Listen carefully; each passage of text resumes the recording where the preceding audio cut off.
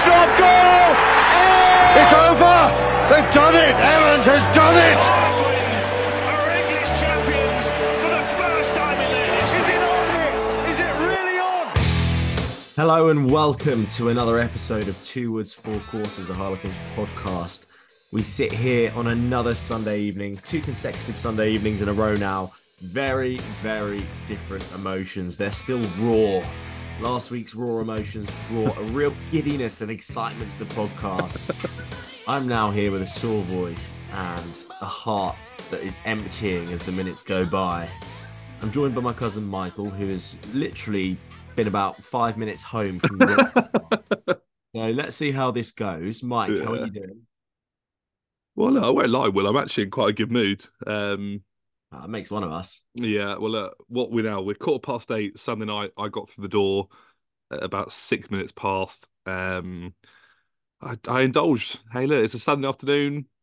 All those teachers out there, you good, hard-working people. I haven't got to listen to Salt of the earth. the salt of the earth. You Dealing with little annoying. you grafters. Yeah, you're not going to be at work tomorrow. So yeah, I indulged a little bit post game, and it was very good fun. Although the result didn't go away.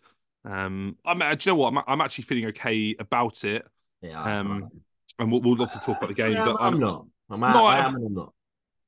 No, I am and I'm not. You're right. But we'll get into it. But no, I feel better having taken 5 away last week at Racing. Disappointed we didn't get a point because we only scored the 3. Disappointing in how the second half panned out, and disappointed with a few more things. But we'll deep dive into that as we go on. But go on, how is that? To interject, it's going to be a good podcast. There's lots to talk about. There's loads to talk about. I'm coming in it from the flip side. I've just had a week off, and you have had a week off. What have you done? How have you occupied your time? I've absolutely hated it. I've done absolutely nothing. It's one of those ones where you cram in a week before Christmas because if you don't use it, then you lose it, and no one wants to lose it. You don't get paid for it, so I'm going to cash it in. I'm going to use my time off. And I'm going to reset and relax. And I absolutely hate doing that. I work 100 miles an hour. I love moving on to the next. And there was absolutely nothing to do. I did a little bit of podcast prep. I tried to keep myself busy. I tried to go to the gym every single day, but neither of my legs were. And my fingers are still strapped up and very much both broken. So I couldn't really do a lot. I couldn't grip anything. So I couldn't do any pull exercises. I couldn't do any leg exercises, so I found myself sat in the sauna most days, which sounds amazing, but I was going insane. I hated it. I've had a terrible week off. I can't wait to go back to work tomorrow. For those that haven't met Will, and I'm going to pump up your tires a bit here, mate. Thanks, mate. I need it today. You have a work ethic like very few people I've ever met, and I did text you at the start of last week, and you said, "Oh, mate, I've got the whole week off." I was like, "This sounds brilliant."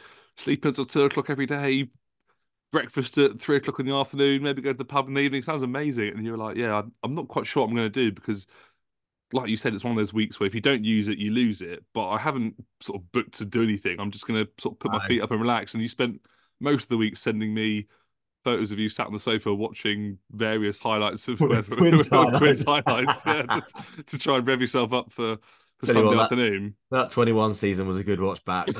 Oh god, it was a good watch. Every single game in full. And no game for the Ams either?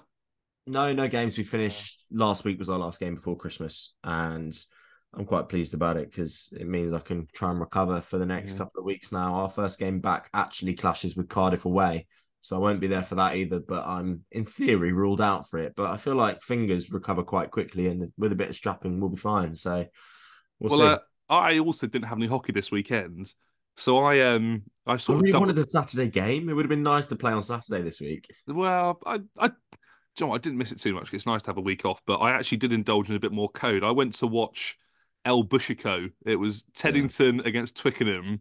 What was the score? Well, Teddington ran away with it in the second half. I think it was something like 60 odd to 20 odd. I sort of lost track of it, but I think, and someone's going to listen to this and tell me I'm wrong. I think it was Surrey. It was Combined Counties Division 2 or Division 1, so it's like Sussex, Middlesex and Surrey. But Teddington ran away with it, and it was good fun. £2 points, bar was revving up. And then we need to make a very quick point of this because if we don't, we'll be remiss in one of our dear friends. I actually left at about 6:30-ish and I made sure that I was sat comfortably in front of the telly watching Cardiff and Bath on Saturday night for our good pal and our co-host for the live podcast in Cardiff. I listened to him on his TNT Sports debut Hey, for Rogers. Cardiff Bath in the Champions Cup with Shanks and David Flatman, and I just thought he was absolutely outstanding. The man's got Brilliant. the man's got code knowledge like no one else I've ever met. The enthusiasm for the sport is just unparalleled, and it brings a smile to your face when you're listening to him. And he was also doing Stoop Live this afternoon. I think he was up commentating on Japanese rugby about Well, 5 as well. It's just I was ridiculous, isn't it? just about to say thank you for complimenting me on my work ethic, but Well, whilst I yeah, was sound asleep this morning, Dave Rogers was up at 5 a.m. commentating on the Japanese league. So he absolutely killed it this weekend. Good he on him. did. He did. Hopefully it's the first of many TNT gigs, whether I it's hope so. the Champions Cup, the Challenge Cup, or the league. He fully deserves it. He's awesome. And What a boy. there's And a we love couple of him. highlights going around on social media from the games, as they always do, and it's just nice to hear him commentating over the top of it. Such enthusiasm and such knowledge. Amazing. And he was in pretty good company with Flats and Shanks as well. Yeah, it was awesome. Just amazing to hear Good him. trio, Just, that, isn't it? and also it was a bloody good game. And half the reason I was watching it, A, to listen to Dave, but also to have a little Well, yeah. look at the two sides we're going to play coming up in the next couple of weeks. And Cardiff Yeah. Cardiff, they came to play. Obviously, we know about Bath this year from the Premiership, and we sort of know what we're going to come up against next weekend at the Rec. And obviously, they're in our European group without obviously playing them. So it was good to actually watch two sides that we, have, coming up in the Yeah. immediate future, and it was great. I thought Bath were not at their best, but had moments of brilliance, and Cardiff stayed right. They really stuck the course, Cardiff, and then just didn't have the quality right in the sort of last 5 minutes to get themselves a result. But it was a really good watch actually on Friday night. I enjoyed it. Saturday night, sorry. Yeah. Vested interest in both of those sides, isn't there? Yeah. I don't buy into the whole writing off the Welsh sides. When you look at the breadth of teams across the European Cup in both Challenge Cup and Champions Cup, it's normally the Welsh sides that get written off a bit, and they do tend to take the most defeats, but they're never easy. You only have to go back as far as, was it last season or the season before where we played Cardiff away? Must have been the season before in lockdown, because I don't think there was any fans there. We were in that awful green kind of army kit, the big game kit. Yeah, the It sort took, of like it took a Marcus Smith penalty or something at the end, didn't it, to yeah. win it for us, or a conversion to win it. Never an easy place to go. In fact, that's a great venue for us to be doing our first ever live show. I'm looking forward to It'll that. be Yeah. a great crowd. The Cardiff fans will be good crack. We'll have lots of fun. We'll be doing it with Dave, who's got great knowledge of both Cardiff and Quins. Yeah. And everything in It's between. right across the road. Yeah, it's not far. Cardiff's a great little city centre, so it'll all be packed in. I've actually not been to Cardiff since the 2004 League One playoff final when Brighton beat Bristol City with an 81st minute penalty for Leon Knight, and my dad cried in the car the whole way home because we'd just been promoted to the Championship. I can one up you. Go on then. The last time I went to the Cardiff Arms Park was in 2011 when Quins won the Challenge Cup final against Stadford. Yeah, that's good. Gonzalo Camacho with a try in the corner, then Nick Evans slots it bang through the middle. Yeah, that was my last visit to the Cardiff Arms Park. Well, that wasn't even at Cardiff Arms. I was over the road at what is now the Principality, but in old money was the Millennium. So I've not been back since. Yeah, I'm looking forward to it. Not a lot. I don't think I've ever been actually. No, I've never been to Principality. Never been there. I'd like to do a Six Nations game. It's on your bucket list. It's a good place to go. It is. It's not high on my bucket list, but it is on the bucket list. I'd quite like to go to Murrayfield.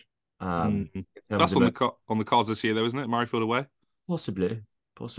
See what happens with work. Should we talk about some Quins? And I've also got to do a couple of shout outs later on in the episode, but we'll dread through that. Hold your horses though. I'm leading this week, and there was lots of news from this week that we need to catch up news. First. Yeah, I've got a whole list on my phone. So the first one is the club have released their first ever supporters pride jersey, and we were very lucky to get one of those each today. Hold it in my hands here for those that can hear the rustling on the mic. I can't hear any rustling because you're not holding it near the mic. But Mike, it's actually a brilliant shirt, isn't it? Yeah, it's wicked. It's quite tricky, isn't it? Obviously, the Pride colours are so multicolored. How do you turn that into a jersey and make it look good? But they've made it look awesome. It's a really, really nice shirt. It's really smart. It carries huge value to it, not just in terms of design, but also what it means for this fan group, what it means for this club, and what it means for inclusivity within the sport. So We've said it on social media already this week. It's a brilliant jersey. It represents our fans perfectly. We hope it can do a lot of good for the club, and we hope it can do a lot of good for supporters that don't necessarily feel comfortable coming to rugby games. You are represented, you are included, you are a Harlequin. And I'm so pleased that we've finally been able to get this out in the world. And fingers crossed, in the near future, we'll see the boys wearing that on the pitch. And did you see how big the tarpaulin, I assume it was tarpaulin replica of the shirt was pre-kickoff? It's absolutely enormous, the size of the shirt, No? but it looked amazing. Like What, you mean, pre-kick. what, like laid out on the pitch, like Yeah. they do with flags? Well, I think you might come in a bit late, but pre-kickoff, they had the full shirt in 20 by 30 odd meters Yeah. sort of laid out. It looked awesome. Yeah, it looked amazing. I was in the ground about an hour early, stood pitch side for the full hour watching the boys warm up, and I completely missed that. What game are you watching, mate? It looked amazing. It looked awesome. So yeah, massive well done for the club. I mean, just the level that the club go to do what other clubs don't and sort of go that level beyond is just remarkable. And we're Cool, very isn't lucky it? to be part of it. It's so It's cool. cool. It's so cool. And it's part of being a Done, Harlequin. yeah, we've done it quite a lot recently. We've really bigged up the club off the field in terms of the match day experience. It feels like it's really, really good this year. The work they're doing off the field with the inclusivity is, again, head and shoulders above anyone else in the sport. But then equally, the experiences we've had with them personally, from a podcast to club level, it feels like we've never been closer to the club, and we really are truly grateful for it. And we're so excited to be bringing a live podcast in January. It just feels like everything's really ticking at the moment, and the boys are playing some really good rugby. We are a little bit hit and miss at times. We took a bit of a heavy defeat to Saracens. We've taken a big defeat to Toulouse as well. Two sides that aren't to be sniffed at. And aside from that, we've looked bloody good on the pitch. So it feels like things are really starting to cook both on and off the field. And it's exciting to see where we'll be come May, June time. So that's the first update from this week. Second update, two updates really. Max Green contract renewal.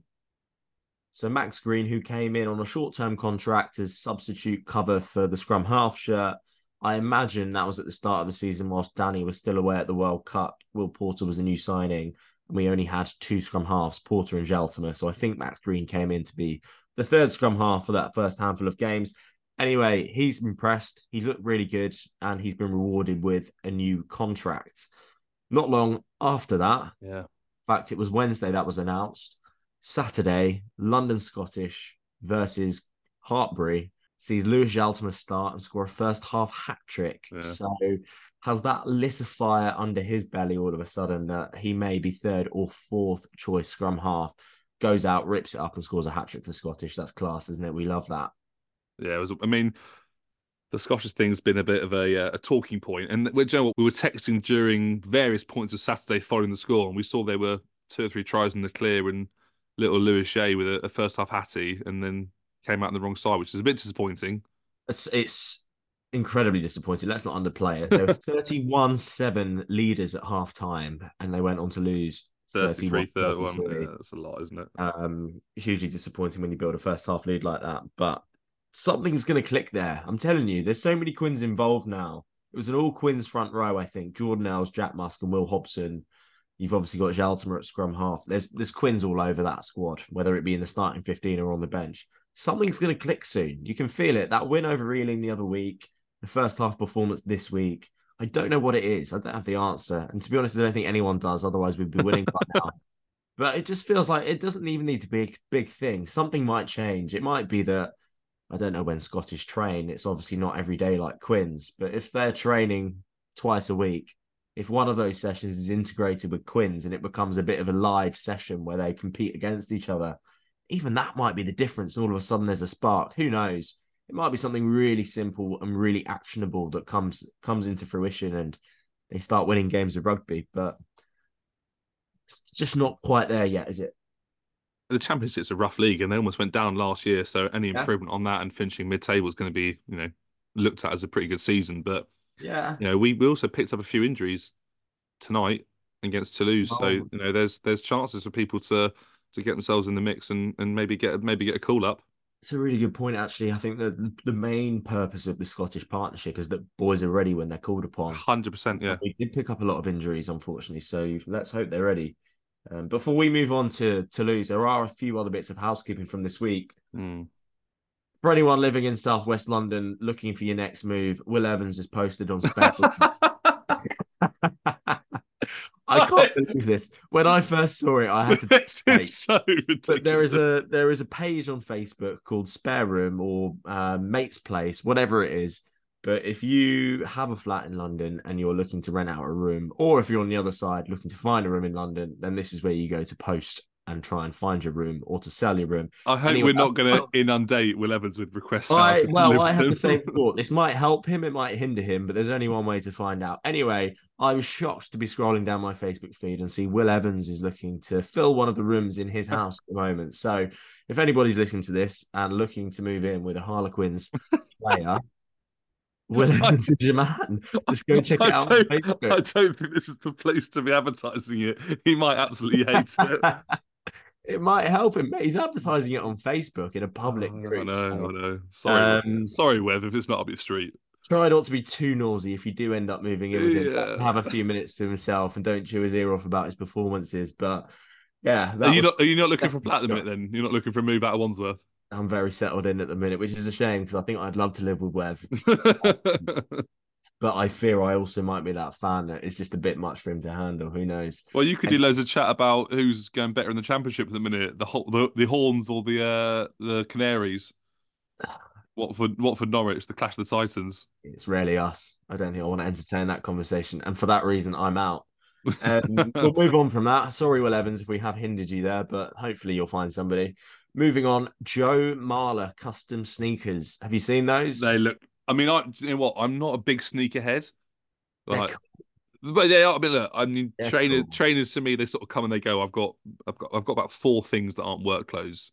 Yeah, but I saw them. I thought only Joe Marler would be getting some sort of custom pair of big sort of high top Nike Air Forces. They did look pretty cool. You say that, mate. We're doing Secret Santa at the moment, aren't we? So who knows? Are you dishing out a couple of £100 for my Secret Santa?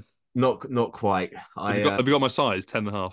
I did inquire about how much it would cost and what the turnaround time is, and it is slightly out of budget and there isn't enough time.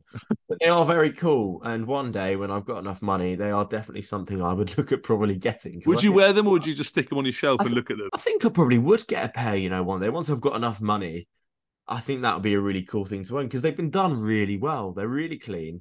It's an all-white pair of Nike Air Force Ones, but what they've done to the Nike swoosh is they've decorated it in the Quins diamonds. It's a guy called Nick Robinson, and his Instagram account is GB Wearable Art. So if you want to check him out, go check him out. I think they're seriously cool. It's personalized. It's got Jose on the left sneaker, obviously a reference to Joe being nicknamed Jose in regard to the Juve chat. It's got Juve on the back of one of the other sneakers as well. And it's got Marla spelled Mala, which again is another kind of European reference to Joe Marler. I think I'm not part of the Quins banter, but that is my read on it. Are you not in the WhatsApp group yet? Not yet. Steph not added you. No, we'll see how Cardiff away goes. I'll work on it. But yeah, they're cool. If you haven't seen them, head over to Joe Marler's Instagram. He's very pleased with them. He had a similar pair in the World Cup. Do you remember? Again, I think they were the Air Force Ones with the rose painted on the outside. Very cool. He's probably got quite a class selection now. And do you remember when he used to do those Adidas tracksuits? It used to be like ridiculous. It was like the NBA guys that rock up in their most outrageous suits and general sort of outfit choices, and he sort of took that on board for the season. During it was the year we won it. It was turning up to the final in like a bright pink tracksuit and things like that. But look, Joe Marler can pretty much do whatever the guy wants. Yeah, agreed. It's his world. We just live in it. Last bit of news from the week before we move on to the rugby is a heavy bit of news, a sad bit of news that Luke Wallace, Harlequins legend, hundreds of caps for the club, his second stint at the club, he is leaving at the end of this month. At the end of December, his contract will conclude. It's not being renewed. I think it's fair to say that both on and off the field, he is an absolute legend of the club. He's selfless. He's hardworking. The work he does off the field with the foundation, he is going to be sorely, sorely missed. And not only that, his performances on the pitch, he would never let you down. He would work hard. He would tackle hard. He'd jackal. You knew exactly what you were getting with him. He's a cool guy, Luke Wallace. He'll be sorely missed around the club. He's got 100, well, in his first stint for Harlequins from 2009 to 2019, racked up 170 appearances, 169 to be exact. And then since 2021, he's got another 26. So he's pushing sort of, not far off 200 appearances for the club, which is a pretty cool thing to say. And as you say, he's always involved with the rival ride that any of you do that to the away games. The Quins Foundation do a big cycle ride every year to one of the away games. I'm not sure actually which one it is this year, but in the last couple of years, it's been to Leicester, as memory serves me. But he also had that stint, was it last year, the year before, where Webb was injured and Kenners was playing at 6, where we wanted that breakdown threat. And he's a big jump. He jumps in the line at Luke Wallace. I have memories of when we had Wilco Lowe. Luke Wallace would jump at the front of the line out, and Wilco Lowe would single man lift him and just throw the bloke 10 feet in the air. It was a brilliant servant to the club, but sort of iconic for his long hair. We had a little thing going with him last year when he came back with a bucket hat and the long hair. We had the Shawn Michaels Heartbreak Kid. HBK, the Heartbreak HBK. Kid. He is the Heartbreak Kid, but he did actually put out a post on Instagram that said, look, he wants to continue his rugby journey, and Yeah, I saw that. he's also looking at a life beyond rugby. But whatever it is, wherever he may be, he's got a home at the Stoop. Yeah, he's not done yet, is he? I reckon he's got one more club in him. Whether that is a local one through the likes of Ealing, where I think he'd fit in quite well. Yeah, maybe. Or I even think, having just spent a bit of the summer in Miami, where there's a new Miami Major League Rugby franchise coming into the floor. So maybe that's a good opportunity for him as well. By the beach, get his surfboard out. He'd fit right in there. Maybe he gets out to Japan and then heads up to the mountains in the winter and down onto the bay in the summer. I reckon he's definitely a snowboarder as well. Yeah, 100%. I reckon he definitely is. 100%. He's that kind of extreme sports, isn't he? Anything Yeah. that's a bit balanced. like surfing, snowboarding, or jackling. Yeah. There is 3 balanced things that keep him going. That's what keeps him happy in life, Luke Wallace. But anyway, we wish him all the best for the future. He's been amazing for our club, and he's the kind of person that we hope we get many, many more Luke Wallaces through our system over the years to come. So we wish him all the best. Should we talk about Toulouse?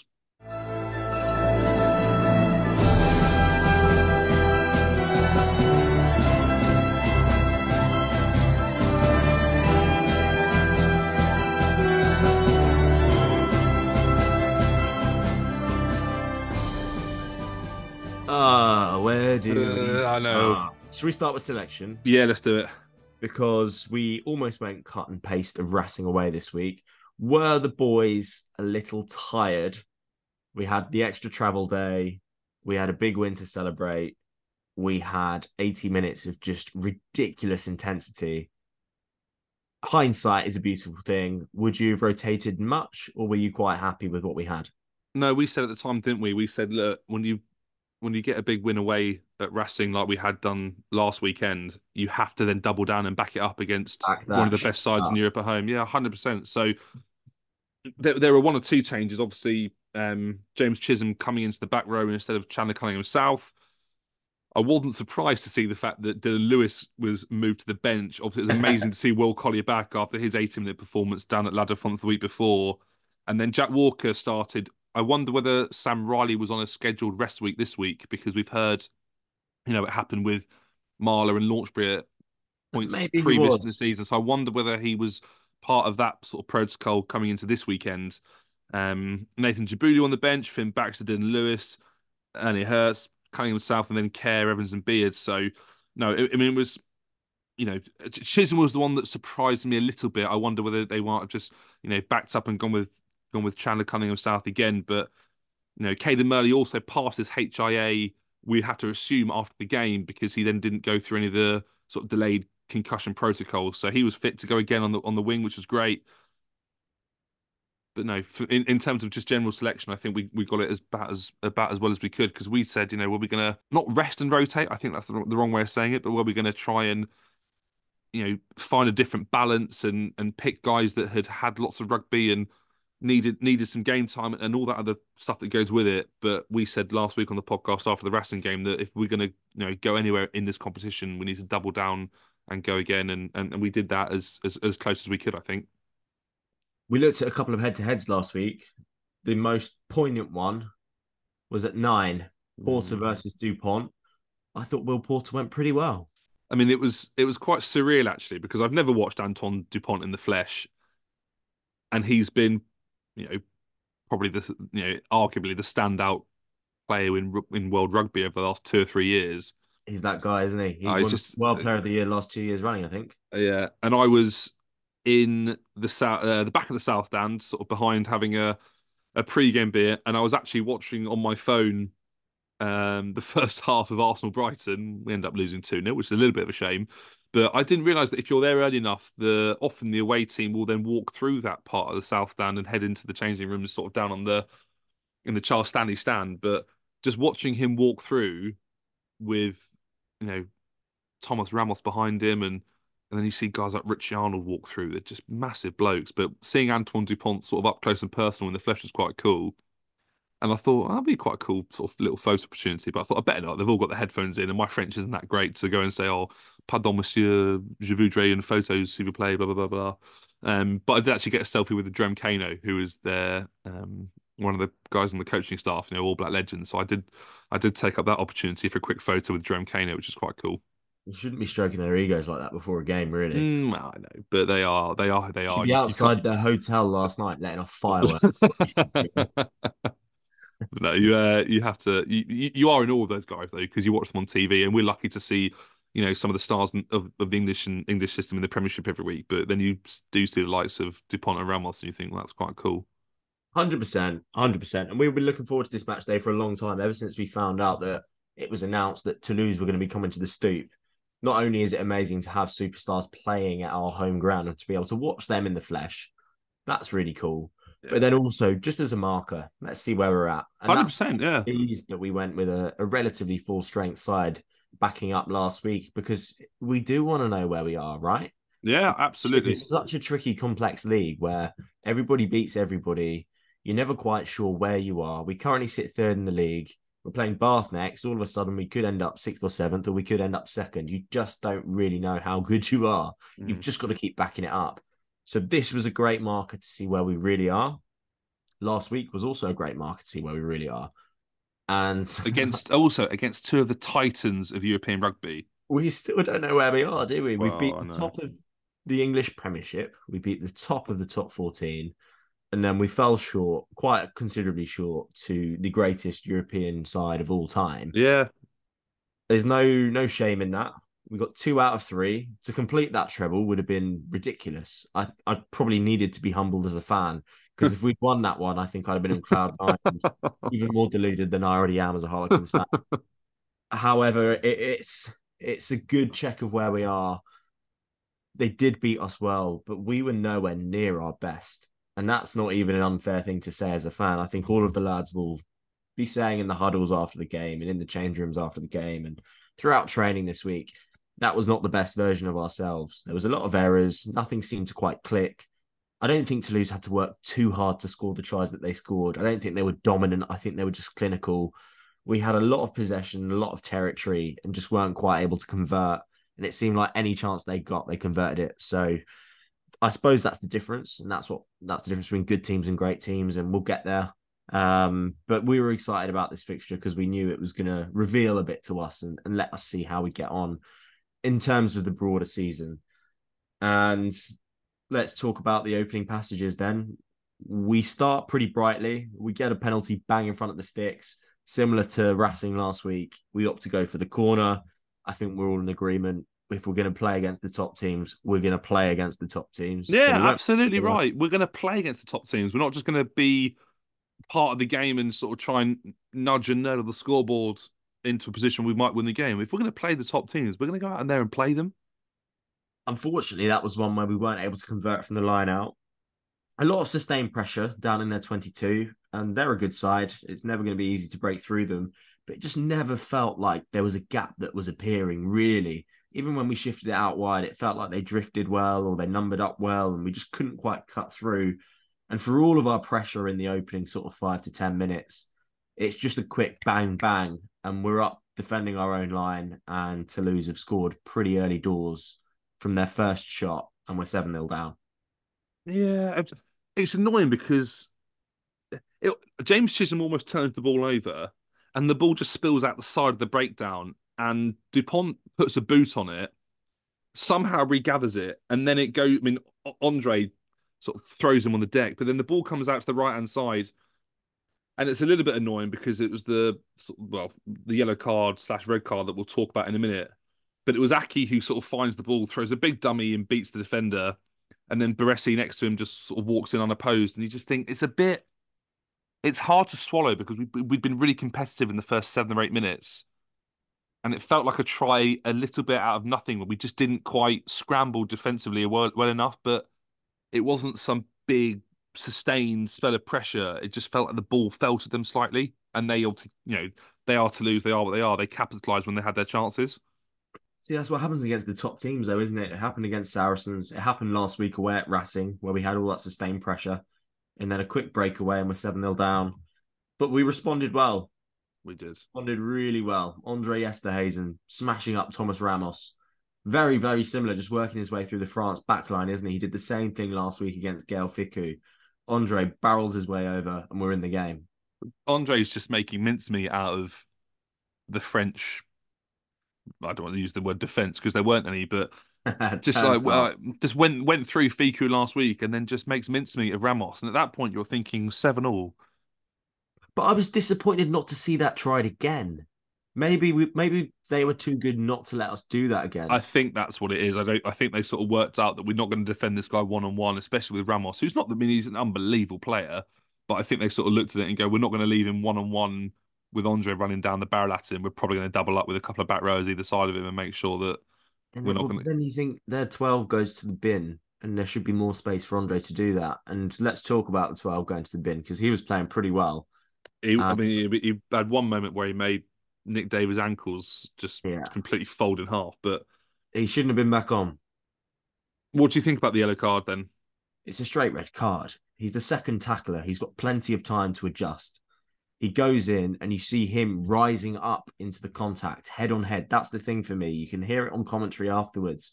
We don't benefit from the commentary during the game, and the replays are quite tricky to see. It's one of the things that I actually was really keen on hearing during the time, is that one thing you do miss in the ground is you miss the referee's description of it. And I wasn't 100%. Yeah. But so the referee's description was that it was mitigated down to a yellow from a red card because it was a negative tackle. The player was moving backwards, which is completely false. Their 12 was rising into the tackle. He was driving upwards, which is where the head-on-head contact comes from.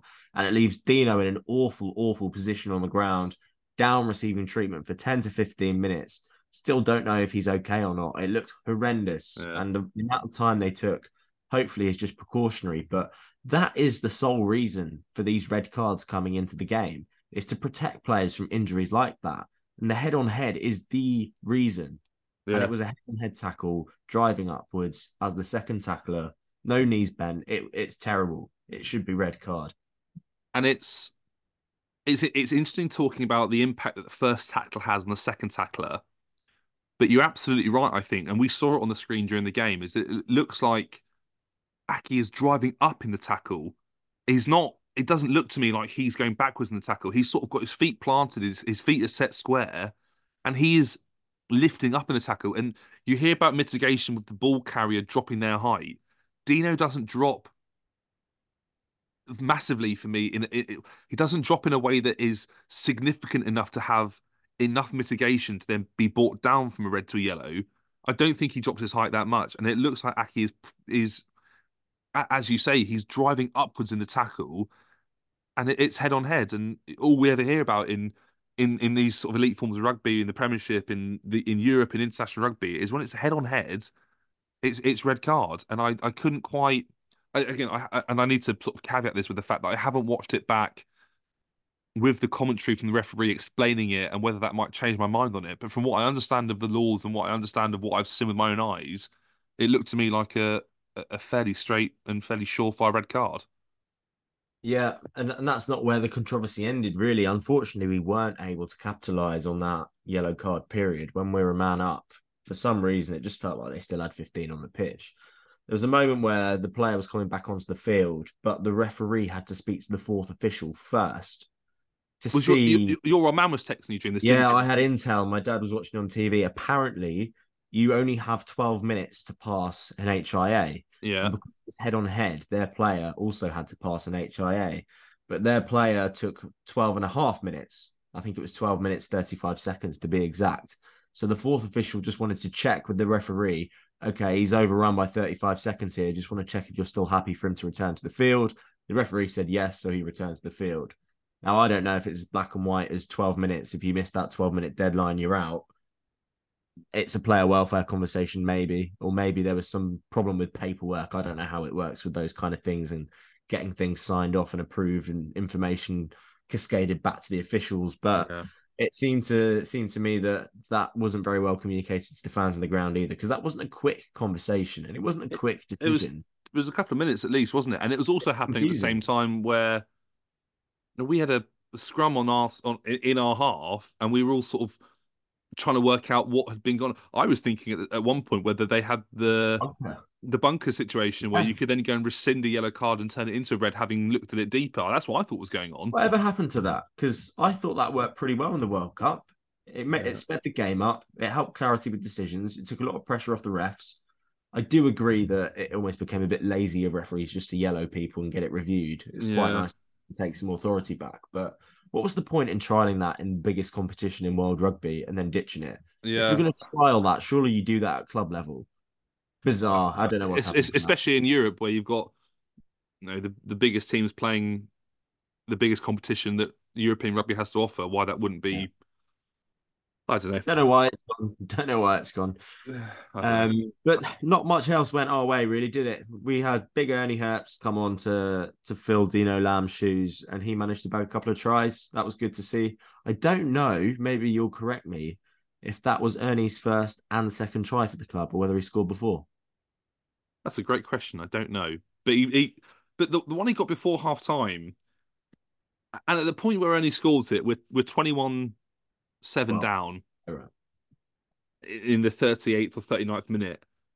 And we have this spell of sustained pressure, and we've had a big delay in play, and there's been a break, and there's been a bit going on with people going on HIAs, and you just sort of felt if we can get one before half-time and go in one score down, we're not going to be too far off. If we can up the quality and up the intensity of our attacking threat in the second half, coming towards the Danny Care South Stand, if we can match that with the levels that we'd showed the two previous weeks against Sale and against Racing, that we were by no means out of the game.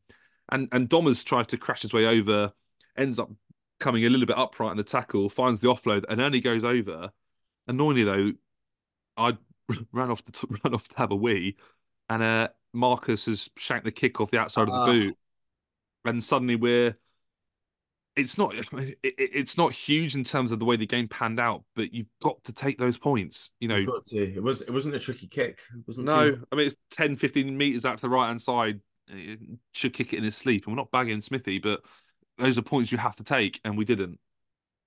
Not just in the context of Quins and the result, but also in the context of international selection. You need to be slotting those. And you look at the likes of Henry Slade, who's not even a sort of, maybe this is unfair on Henry Slade, he's not really a recognised kicker, but he's been kicking for Exeter all season, and he's been kicking and kicking well, very well, and that's the difference. Because all of a sudden, I'm looking at Henry Slade thinking, as good as Ollie Lawrence has been, as good as Will Joseph's been, as good as Tommy Freeman's been, Henry Slade should 100% be in that conversation about returning to the England 13 shirt, the way he's carried Exeter. So it is little things that add to your game, and it is the little kicks that might not feel like a lot that add up to a lot. And that was one of them. So hopefully we see him sort of return to his best off the tee and also out of hand. And it would be nice for him to start against Bath this Saturday, wouldn't it? Yeah. A couple of quick concerns at half-time. Caden eventually goes off. Yeah. Probably should have come off sooner. He didn't look right, did he? Definitely should have come off sooner. Player welfare goes beyond just head injuries. I'm not really sure why he stayed on so long. I mean, it was brave of him to stay on, but why is the coach in the box not making that call for him? Because he carried that knock for 10, 15, 20 minutes, probably. 15, 20 minutes, a long time. And through no fault of his own, he was less mobile than he typically is. And desperate to stay on the park. But just wasn't as effective. And it meant that they started attacking that wing. Yeah. And they got a good couple of opportunities down his side. And it's because he wasn't able to do his job. And Joe Marler also ends up costing us some points in the end. And Joe Marler also going off at half-time, which is, is it a concern? I don't know. You have to assume that's Joe either carrying some sort of niggle or maybe something that's been aggravated because he was sort of fit and fresh to start and came off after 50 minutes against Racing. He's not playing. And I sort of don't know what to think about it because the emergence of how good Finn Baxter has been for us is taking a lot of the pressure off Joe for not having to play those 50, 60, 70, sometimes 80-minute performances that we sort of know him for over the last 2 or 3 years. But coming off at half time there's It does, a little bit of concern going into the next 2 or 3 weeks in the league, which are going to be absolutely enormous for how we're going to pan out this season. you make a good point. I wouldn't have thought much of it, but the fact he's come off at half time and not at 50 minutes or 60 minutes is quite telling, isn't it? Because you'd Yeah, never do that with Joe Marler. So there's definitely something wrong there. Obviously, Dino's one we have no idea about. We imagine it's fairly serious, whether it's head, neck, or spine. We do not know. So that's a massive worry because he's been brilliant as well. We hope he recovers quickly, more for his own health than anything else. But hopefully, he gets back out on the park sooner than we're all thinking at the moment. Who else got injured? We saw Jev pick up a knock towards the end. Jets picked up a knock towards the end. Yeah, Who else? I don't think we need to go into the second half in intricate detail. It was disappointing that they scored pretty much 2 minutes into the second half, and eventually their quality did tell. The one try that they scored that went the predominant length of the field where we kick into the backfield and Kinghorn manages to gather the ball and then there's an offload and then DuPont and Ramos just put on a bit of a show that go 50, 60 meters. That was annoying because they out Quins us for that try. They did. It was a little bit like the try that we scored against Sale where they got their kick chase wrong and the ball falls in Tyrone Green's hands and we go Green, Smith, Murley, Joseph, who ends up going underneath, and they did out Quins a little bit. And then the second half just sort of panned out. Unfortunately, how it did. I think the scoreline flatters them a little bit. But does it? Pass us. They were comfortably better, but it got to a point where we just need one try to get a bonus point. So we probably try and play typically the Quins way. You don't try and stop the bleeding. You try and fight fire with fire. And playing that style of rugby is always going to come with errors. It's always going to come with gaps. And they're a good side and they're going to capitalize on that. And they did. I don't think I'd have changed the way we played. We could have tightened things up and lost by 10, 14 points less. Maybe had a little bit more pride. But what does that really get us? We wanted to get that fourth try and get that at least one bonus point. We weren't able to get it. And the score ended up looking a little bit uglier than we would like it to. But I wouldn't change a thing, I don't think. I know what you mean, but ultimately they've beaten us by nearly 30 points. They have, but a lot of it is down to us. I don't think we showed the best example of ourselves. There were a lot of errors. The bounce of the ball was going their way. We picked up a lot of injuries. And then we had to play a certain way because we were one try away from a point, and you can't play at home and not try and get that fourth try, surely. So no, I know what you mean, yeah. But you don't change your game plan and try and stop the bleeding just for pride's sake. You look at the mathematics on the leaderboard and you play the way that your club's identity represents. I've got a question for you, and this is actually something I was chatting to one of the boys about on the way home.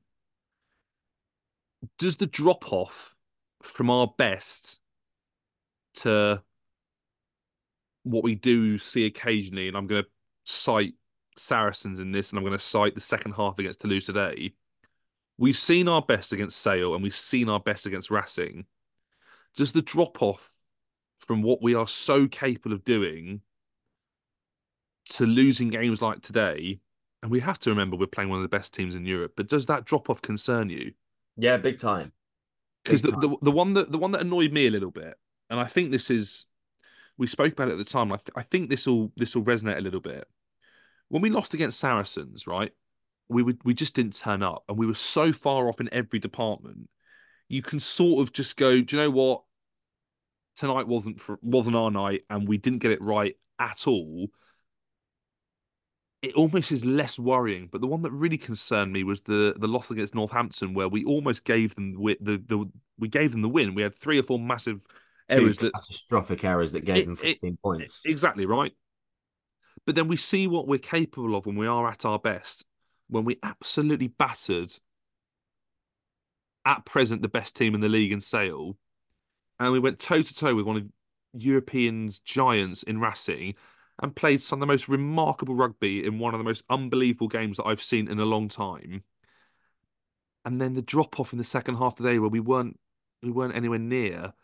Does that It's concern you going into games it's like Bath next weekend? yeah. It doesn't concern me going into games. It concerns me in kind of the bigger picture of the long-term season. The inconsistency is vast. Like it's not as simple as going from a win to a loss. It's going from a big win to a big loss, if that makes sense. No, I completely understand what you're saying. Yeah, You look at Saracens who so often win, but when they lose, they never get rolled over. yeah, When they went to, was it the Bulls they played away? yeah. It was Wilco Lowe's Bulls. And yes, they lost, but they didn't get rolled over. They really put up a fight. And you look at Sale, who sent a second string out to Leinster, and my God, they put up a fight. They were leading at half time, and they were unfortunate to get overpowered in the second half in the end, which was, I think, was expected. And they ended up losing 37-27. They didn't get humiliated. They had a bit of grit and steel. And we've got a bit of grit and steel, but just from time to time, it leaves us. And that inconsistency isn't as simple as just winning and losing. It is the performance. Yeah. And I think we are probably a victim of our own DNA in that sense, because the way we play means we will always fling it around. Doesn't matter what minute of the game, and it doesn't matter what the scoreline is. If, for example, we started playing like Sale in the second half, I'm sure it would have been a lot closer, but maybe the result wouldn't change either way. So you stick to what you know. And I would much rather play like we play and lose than play like Sale and still lose. I think so, mate. I think so. And I'm not worried about that going into Bath because it's a new game. And I don't think we'll have that performance against Bath. I don't know where it comes from. I don't know how it happens. Maybe it's a bit of a psychological thing against the top teams. Racing, we just seem to have something really giddy about the boys because it's the indoor stadium. It's a racetrack. Yeah. You play Sia Khaleesi. Racetrack's a great way to describe it. It is a racetrack, isn't it? Yeah. It's like big game for us when we go and play Racing because we love that stadium. So the boys get something excited about them. And it's the same at big game. We love that fixture. But when we play against the tough opposition, the Saracens, the Toulouse, Sale being the anomaly, for some reason, we struggle psychologically a little bit, I think. Before we then go and preview the next couple of weeks in the league ahead of a massive clash down at the Rec on Saturday against Bath, we will, of course, do some 3-word reviews. At Rugby Quins, Toulouse are good, and I don't think you can argue with that too much, can you? At Scots Ranger, Kathy Churchill, DuPont, Ramos, and Muavaka, battered, bruised, learn. Which I think is not a terrible way to do it. Dan Gollop, too many mistakes. Joe Pettit, lack of structure. And at Hoss Solim, Hoss Sports Therapy, schooled by experience. Any that are coming up onto you? You want to kick off? I don't know if I agree with that actually. Schooled by experience, I'm not completely sold on, but I can see where maybe it's rugby heritage, isn't it, with Toulouse? Yeah. The European heritage carries you. Yeah, it does help, doesn't it? It does help. Tony Edwards, we were poor. I think that's probably quite fair. We weren't brilliant, but we weren't terrible. I think they were just a good side that proved that. Alex Williams, no magic tonight. Cricketer 108, totally outplayed. I think maybe we were outplayed, but I don't know if I'm as confident as some of these 3-word reviews are in the fact that we were down and out. Should have been red, sloppy and outplayed. And then Colby 1, Forza Dino Lamb. I think that's a good one to end on. Dino Lamb. Come on, Dino. Fingers crossed he's back up and firing soon. Italy's Dino Lamb. Fingers crossed he gets back out on the park. But we need to now have a little look towards Bath because, as we mentioned earlier, we have picked up some injuries, haven't we? Jev took a knock. Dino, I doubt we're going to see. Caden, I doubt we're going to see. You'll have to sort of wait and see how he goes. Is Joe an injury concern heading into Bath? There's some things that are not going to quite fall in our lap in the next couple of weeks. So how are you seeing Bath to start with? How are you also... Let's block this together with the 2 West Country sides. Bath away and then Gloucester at home. What are you expecting? Let's look at Bath straight away. What are you hoping for? I'm hoping for a win. Big time. Bath's always tricky. We've done Bath 2 or 3 times in the last couple of seasons, haven't we, you and I? And yeah, it's never easy. I think we've won one, we've lost one. It's always been tight and it's always been a really tricky place to go, particularly under the lights. They're looking as good as they've ever looked, I think. It's probably quite fair. They're looking really good in Europe. They're looking really good in the league. They're sitting pretty in second place. They've got a gun back line. They've got a hard-working pack. They've got a load of South Africans off the bench. It's not going to be easy. It's going to be really, really tough. I think it's going to be our toughest game of the season. I think if we can scrape a win, I don't think we'll get 4 tries. I think it's a tricky place to score four tries. But you know what? I disagree. I think either team that's going to go down there is going to score four. I think the way they're playing and the way that we will look to play, I think 4 tries is going to happen. It just is who comes out on top in a battle of the gunslingers. It's who fires the most shots. See, you're right, but every time we go down there, it's never like that, is it? It's always No, that's true. right. Actually, that is true. I'm That is going on true. history. You're going on sort of current trend and form. Yeah, no, I think I you might be don't think right. either of us are wrong there, but I mean, I'd like it to be a gunslinger. I think that gives us a real chance. But yeah, it's going to be fun. It's going to be Marcus Smith versus Finn Russell. It's going to be Danny Kerr versus Ben Spencer. You've got Alfie Barbary versus Alex Donran. You've got matchups all over the park. Yeah, If we can win, we're finishing this weekend second, possibly even first. it's huge, isn't it? This week, this weekend is It's so big. absolutely massive. We were saying it a couple of weeks ago.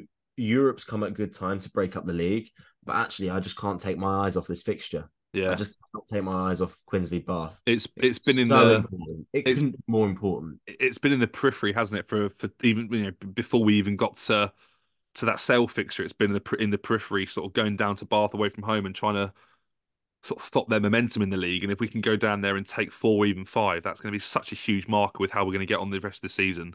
100%. And again, I'm going to sort of come up to 60,000 feet in the air again and look down on everything else that's going on.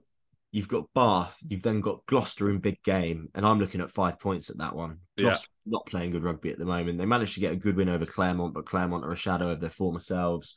Gloucester are definitely a shadow of their former selves.